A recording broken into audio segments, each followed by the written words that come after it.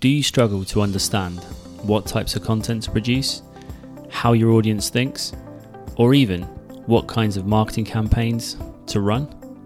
In this episode, I'll explain why that is and what you can do about it.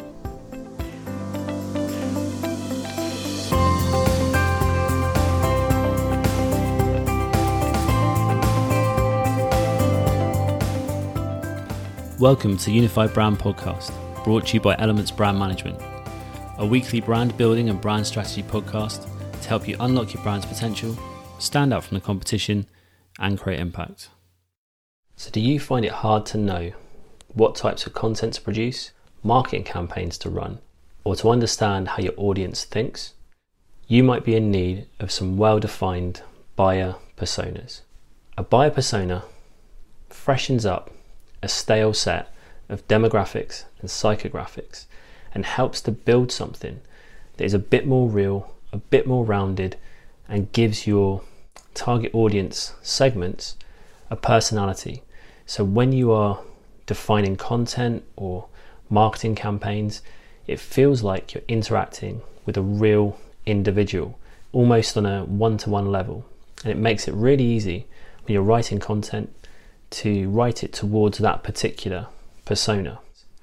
We identified 6 key segments that we would recommend building out buyer personas for. But if you're short on time and you just want to start somewhere, we would recommend doing your B segment, which is your high-end customer and clients, your C segment, which is your sweet spot, your D segment, which is your negative audience, and your E segment, which is your low-end or entry-level customers and clients. So what is the negative audience?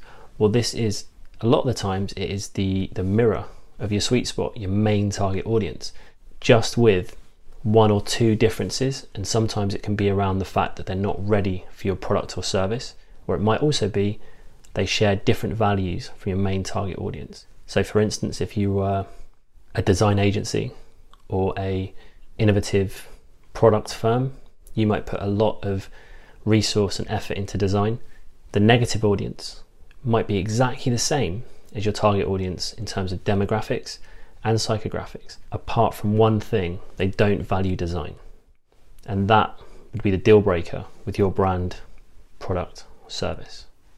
So how do you start building out your buyer personas? Well, initially you start with research. So you want to interview customers and clients, if you can, happy and unhappy. And you want to see the differences, the main differences between the two. Why were some people happy? What were the things that you delivered on?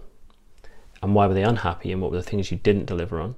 And see if you can identify the differences between the two.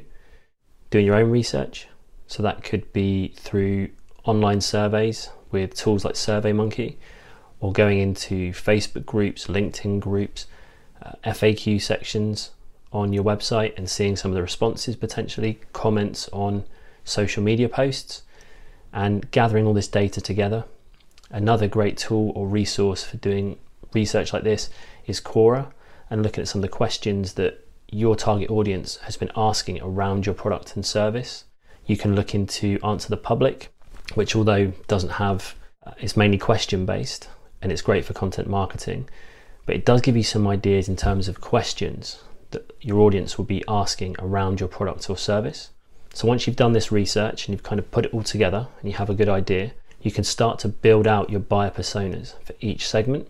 And the way to do this is you want to, for each segment, you want to get a photograph that represents that particular segment. You want to make up a name. You can go online, you can find some really good name generators for buyer personas. There are actually some persona generators which will give you a photo, they'll give you a name, they'll give you a slight backstory, sort of age and stuff like that.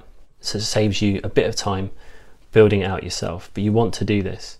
And then you want to do the most important bit, which is give them a bio, give them a slight backstory that's not just a list of demographics and psychographics, but a kind of a paragraph long introduction to who they are. If you're explaining to somebody else or you were writing them as a character in a story, how would you describe this individual? You then want to write a paragraph about their current situation. So where do they find themselves just at the point when they're about to interact with your brand, product or service? What problems are they facing? How does their life look like? What day-to-day challenges do they have? Where are they at this particular time just before interacting with you? You then want to pair them with a particular product range. It might be the case that they might be good for a lot of different product ranges or services that you do. But if you can focus on one, which is going to be their sort of core go-to product range or service for their particular segment, outline their shopping habits, their buying habits, and any insights you got from the customer interviews or the research you did that identified distinct buying habits for this particular segment. This is where you bring it in. Once you defined these brand buyer personas, you want to use them when you're writing content. You want to use them when you're creating marketing funnels. You want to use them when you're creating campaigns or even new products.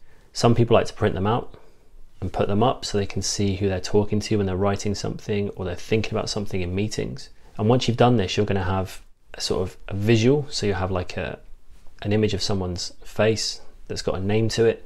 You'll have a backstory, their current situation, the problems they're facing, how your product fits into their life, and where you are taking them.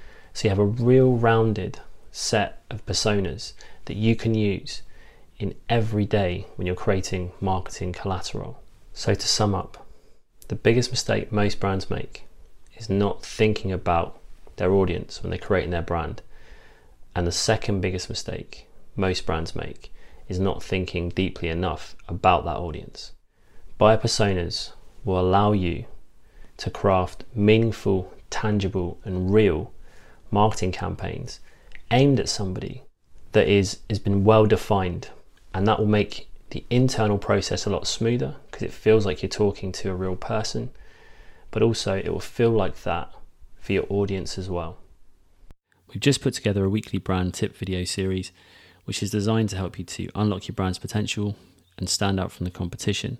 And if you're interested, if you just go to elementsbrandmanagement, all one word, .co.uk/weekly-brand-tips, sign up and you'll be delivered a 3 to 5 minute video a week straight to your inbox. I'll put a link in the show notes if you're interested. If you enjoyed this episode and you'd like to receive more, you can subscribe in all the usual places. We're talking iTunes, Spotify, Stitcher. Please, if you get a chance, rate and review. It helps a podcast to kind of get a bit more visibility and allows us to keep on producing these podcasts. Have a great week. Catch up soon. Keep those brands unified.